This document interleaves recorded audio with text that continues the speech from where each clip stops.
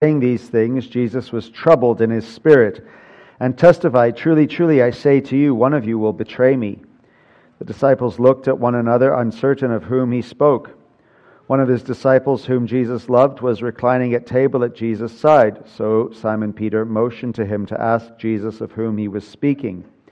So that disciple, leaning back against Jesus, said to him, "Lord, who is it?" Jesus answered, "It is he to whom I will give this morsel of bread when I have dipped it." So when he had dipped the morsel, he gave it to Judas, the son of Simon Iscariot. Then after he had taken the morsel, Satan entered into him. Jesus said to him, "What you are going to do, do quickly." Now, no one at the table knew why he said this to him. Some thought that because Judas had the money bag, Jesus was telling him, "Buy what we need for the feast," or that he should give something to the poor. So, after receiving the morsel of bread, he immediately went out, and it was night. When he had gone out, Jesus said, "Now is the Son of Man glorified, and God is glorified in him. If God is glorified in him, God will also glorify him in himself, and glorify him at once. Little children, yet a little while I am with you. You will seek me, and just as I said to the Jews, so now I also say to you, where I am going, you cannot come. A new commandment I give to you, that you love one another just as I have loved you. You also are to love one another.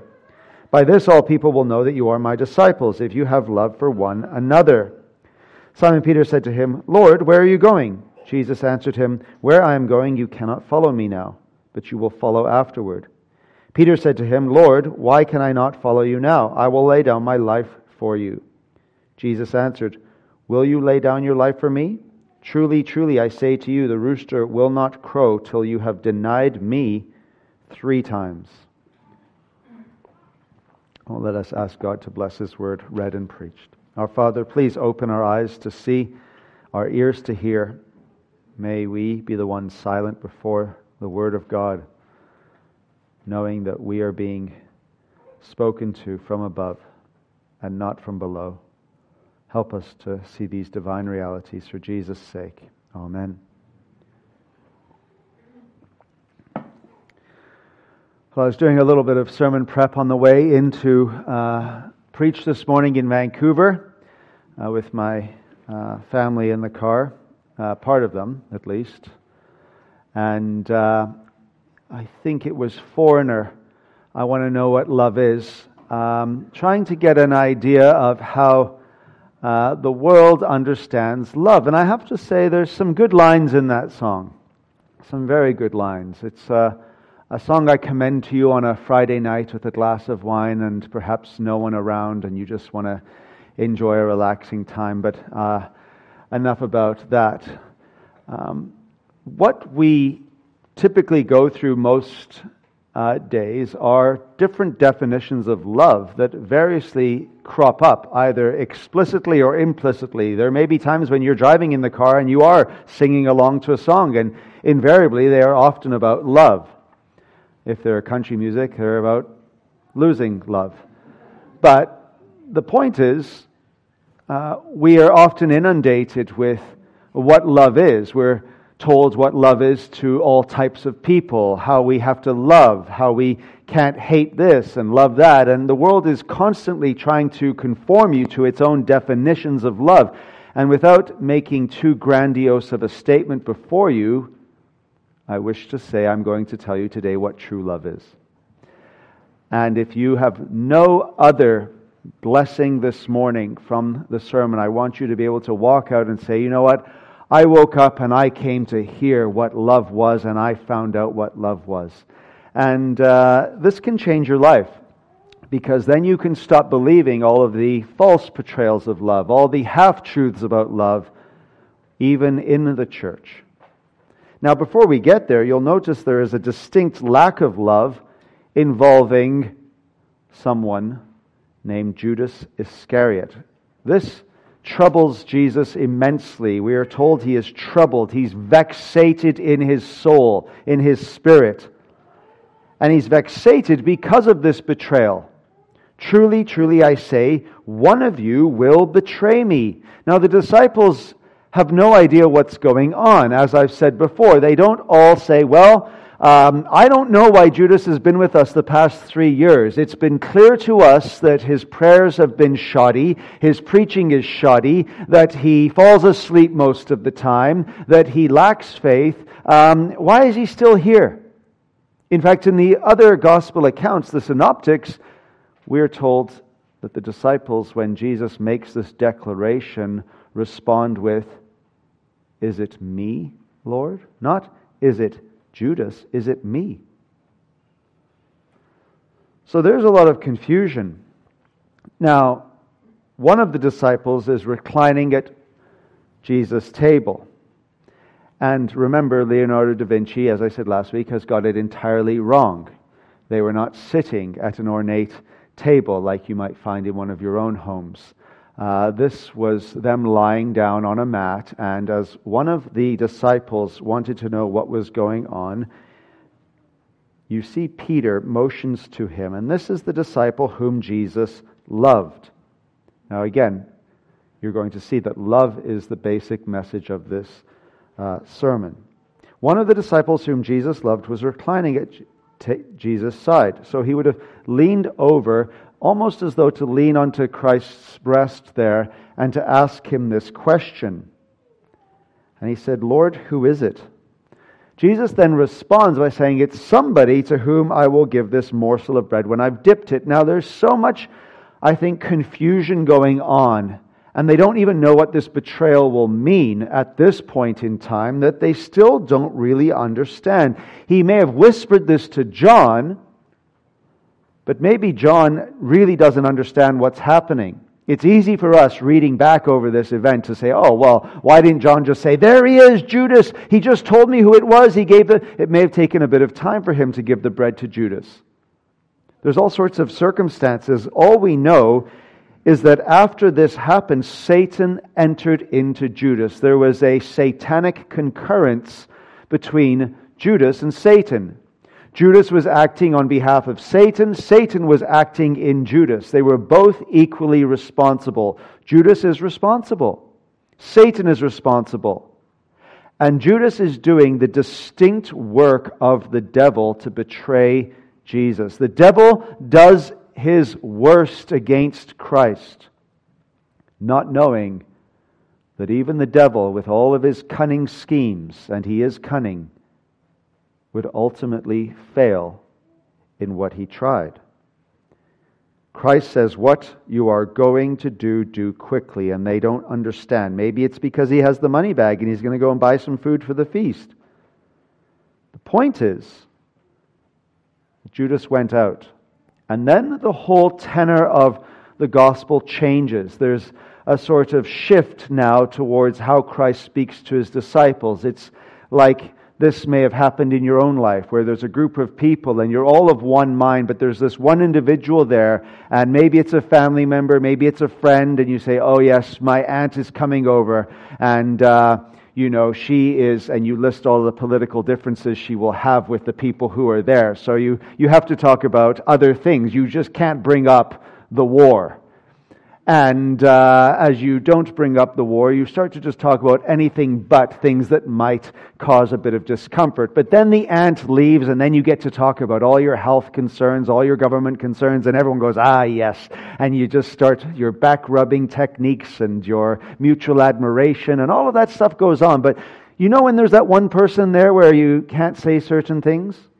Judas leaves, and Christ is all of a sudden able to now speak of even deeper, intimate realities. And that is precisely what he does. He says, "Now is the Son of Man glorified." Why? Because Judas has gone to do this act of betrayal, indwelt, possessed by Satan, and yet Christ is saying he is glorified and God is glorified in him, because Christ knows that his glory is the cross. His glory is the shame of the cross. And God will also be glorified in Christ's shame, because that is how salvation will come to the world. Now notice how he speaks to them in verse 33. "Little children, yet a little while I am with you. You will seek me, and just as I said to the Jews, so now also I say to you, where I am going you cannot come." Where he is going is to the cross, and he alone can go to the cross. He alone is the Savior.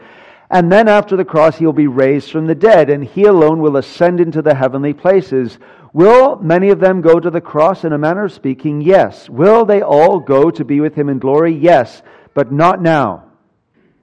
They will have work to do. But then Jesus says something most remarkable. A new commandment I give to you. Now, what would this new commandment be? There are 10 commandments, and the 10 commandments are summed up in love the Lord your God with all your heart, soul, mind, and strength, and love your neighbor as yourself. So what is new? After all, in Leviticus 19, a great chapter on love, you are to love others as God has loved you.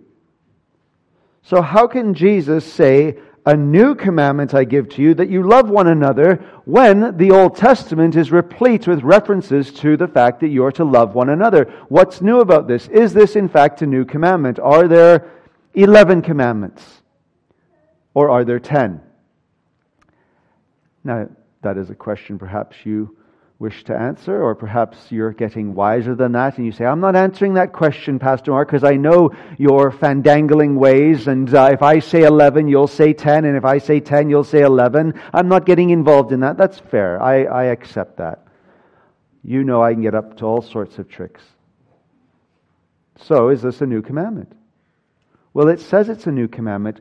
So what is new about the commandment to love one another when the Old Testament clearly says we are to love one another as God has loved us?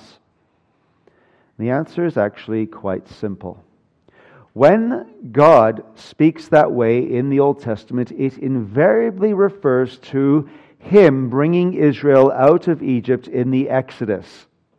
And that was an act of God's power and His wisdom and His glory, and His might, and His justice, but it was not an act of sacrifice by God.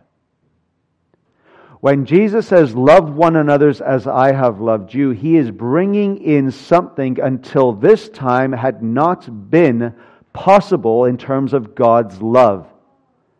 And that was, God had not sacrificed Himself. Jesus is now bringing the commandment to an elevated level, so much so that He can call it a new commandment, as I have loved you. And the as I have loved you in context of Christ being glorified is His sacrificial death. All true love is sacrificial. In 1 John 3:16, yes, 1 John 3:16. I don't want you going to John 3:16, all of you Bible scholars out there who know that verse. 1 John 3:16, by this we know love, that He laid down His life for us, and we ought to lay down our lives for the brothers. That is a commentary on John 13:34. This is what love is. It's sacrificial. Now, when we talk about love, we have to understand that sometimes the world gets elements of love right, but not completely. And sometimes even the church gets elements of love right, but not completely. The world tends to emphasize the sort of delight that you have in someone. So you see someone who's beautiful, you see someone who's handsome, you see someone who has qualities, and you say, I'm in love with that person. It's based upon your satisfaction you have in them. The Christian comes along and with good intention says, oh no, the world wants to make it about emotion. But actually love is an action. And they say love is things that you do. The problem is it's neither one nor the other, but both. In fact, true love has 3 main components. They are absolutely essential to true love. If you do not have all 3 of these components, you do not have Christian love.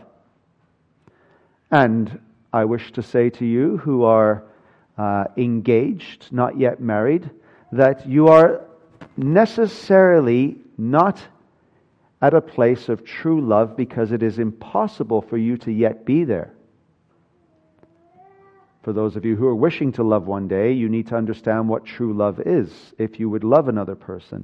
The first element of true love is always based upon a union between the two persons. That is why the triune God, Father, Son, and Holy Spirit, have true love, infinite, eternal, unchangeable love, because there is a union between the three persons. There always has been, there always will be.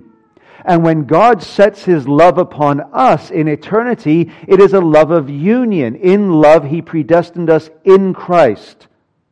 It's union before anything else.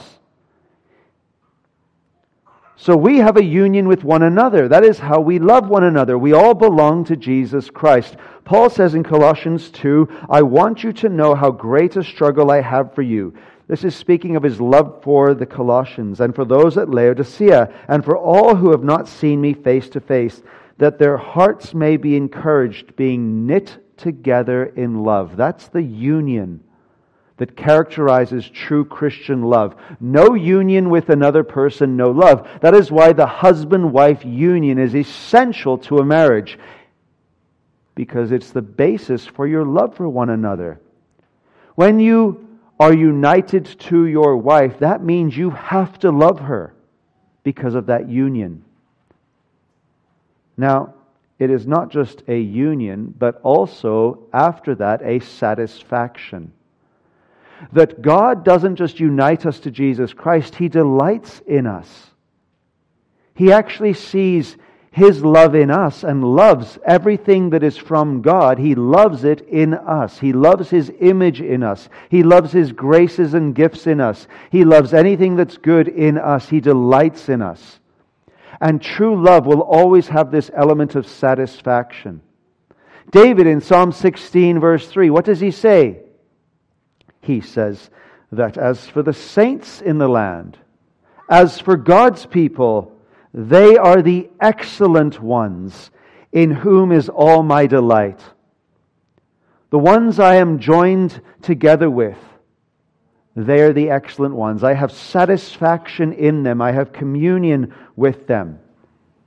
You delight in them. And then and only then, after you have the love of union and the love of satisfaction, do you come to the love of goodwill. That is, true love always has goodwill. That is, good things we do for the other person. And what is that goodwill?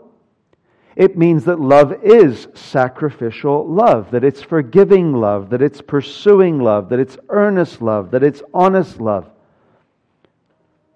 Now, what do I mean by that? Well, sacrificial love, as we've seen in Christ's death, is the basis for true love. It's what makes the commandment new.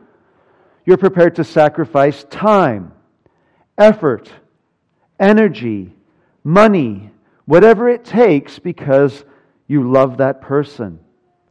And true love is always forgiving love, because if we love others as God and Christ have loved us, then we must forgive others because we have been forgiven. Notice what Paul says in Ephesians 4:24. Be kind to one another, tender-hearted, forgiving one another as God in Christ has forgiven you. You see what happens when you actually believe the gospel? You believe that the greatest sins against you do not even compare to your smallest sins towards God, and yet He forgives you for them all. He doesn't say, this and that and the other I can forgive, but not that, and that one. You are forgiven entirely, completely, because that is the nature of forgiveness. It's not just a sacrificial love. It's not just a forgiving love. It is a pursuing love. And this is actually vitally important for us to understand. Because many of us are reactors. Many of us are decent people. Some of you sitting here are decent people. And you know what I mean by that? I mean that if I were to ask you to do something, you would do it. You are a reactor, a polite reactor.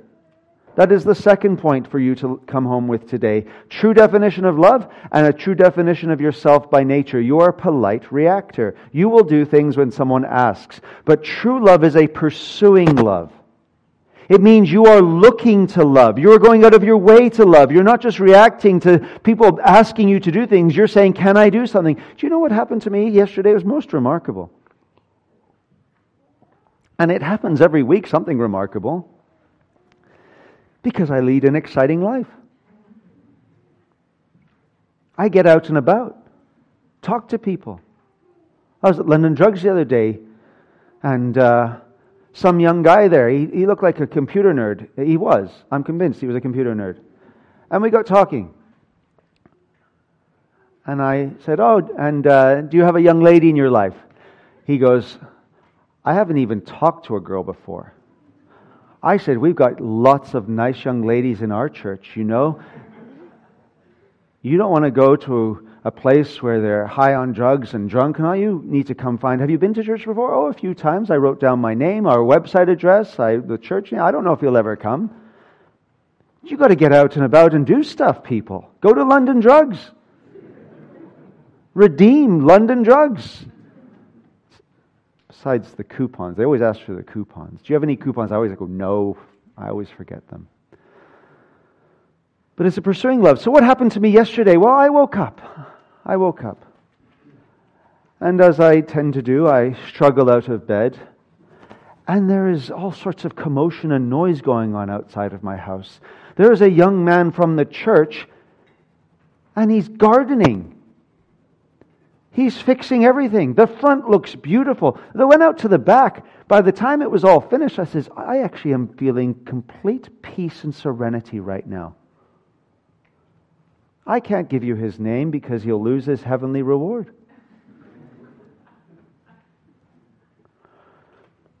Backwards, it's Trab.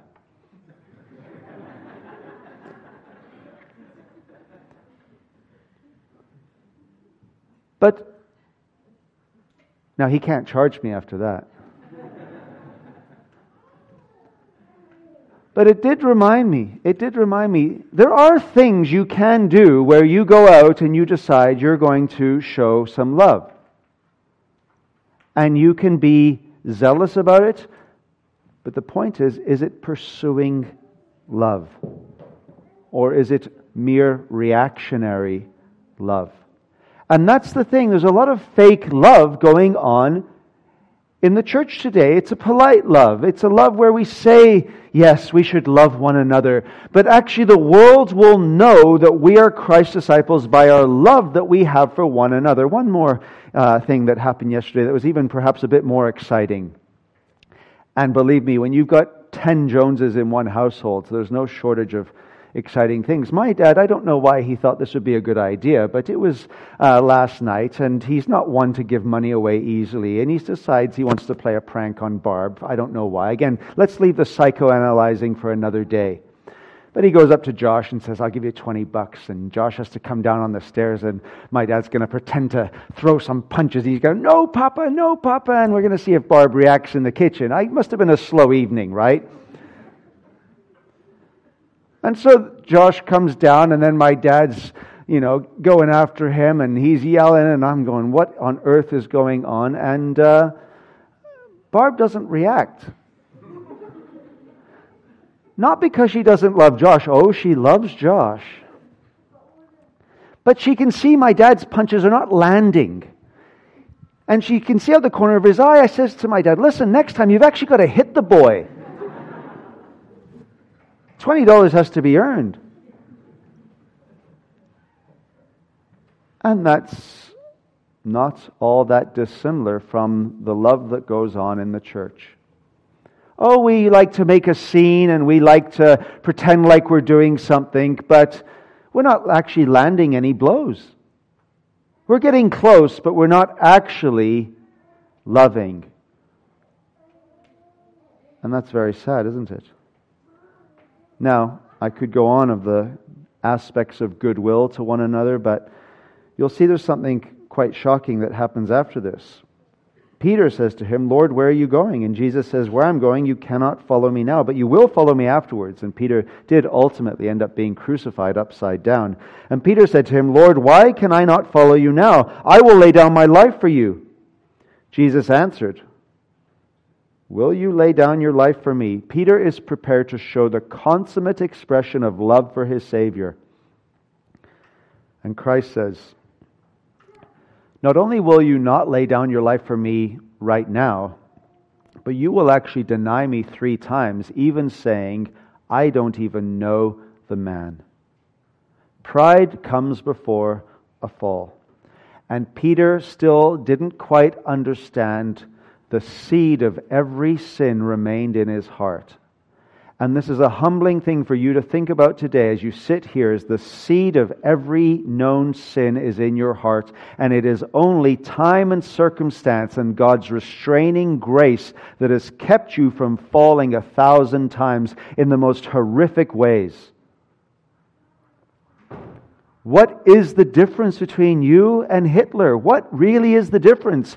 You came into this world with a human nature capable of all sorts of monstrosities. It's God's grace. It's God's grace. And Peter here doesn't understand yet that even though he did love Christ, he was still a weak, proud, ignorant man who would have to learn the hard way. Now, what can we say by way of application, just by way of closing? Think about all of the relationships that have been ruined just in the church because of lack of love. How many false relationships there are where we say we love, but we can't overlook sins. We say we love, but we can't seek the person out with a pursuing love, with a sacrificial love. Let me ask the question, is there inadequate gospel blessings so that you could ever justify not loving another one of Christ? Do you not have enough resources to say, I can actually love this person? Is the lack in God? Has God not showed you enough so that you can say, you know what, I could love this person if God just gave me a few more blessings, then I could do it? Can you say that? Is there actually any reason for not loving one of Christ's? The answer is no. Because the reason that is given to you is the highest reason. Love one another as I, Jesus Christ, the Son of God, have willingly and sacrificially and forgivingly and pursuingly loved you. And so, what is the cure for any relationship? The cure for any relationship is love. What happened to Peter? He denies his master 3 times. What does Christ do when he restores him? What is Christ after when he restores Peter? Peter, do you love me? Yes, Lord, you know that I love you. What does he say? Feed my sheep. There's an act of goodwill. Peter, do you love me? Again, yes, Lord, you know that I love you. Feed my sheep. Peter, do you love me? And Peter, overcome with grief, said, Lord, you know that I love you. And again, feed my sheep.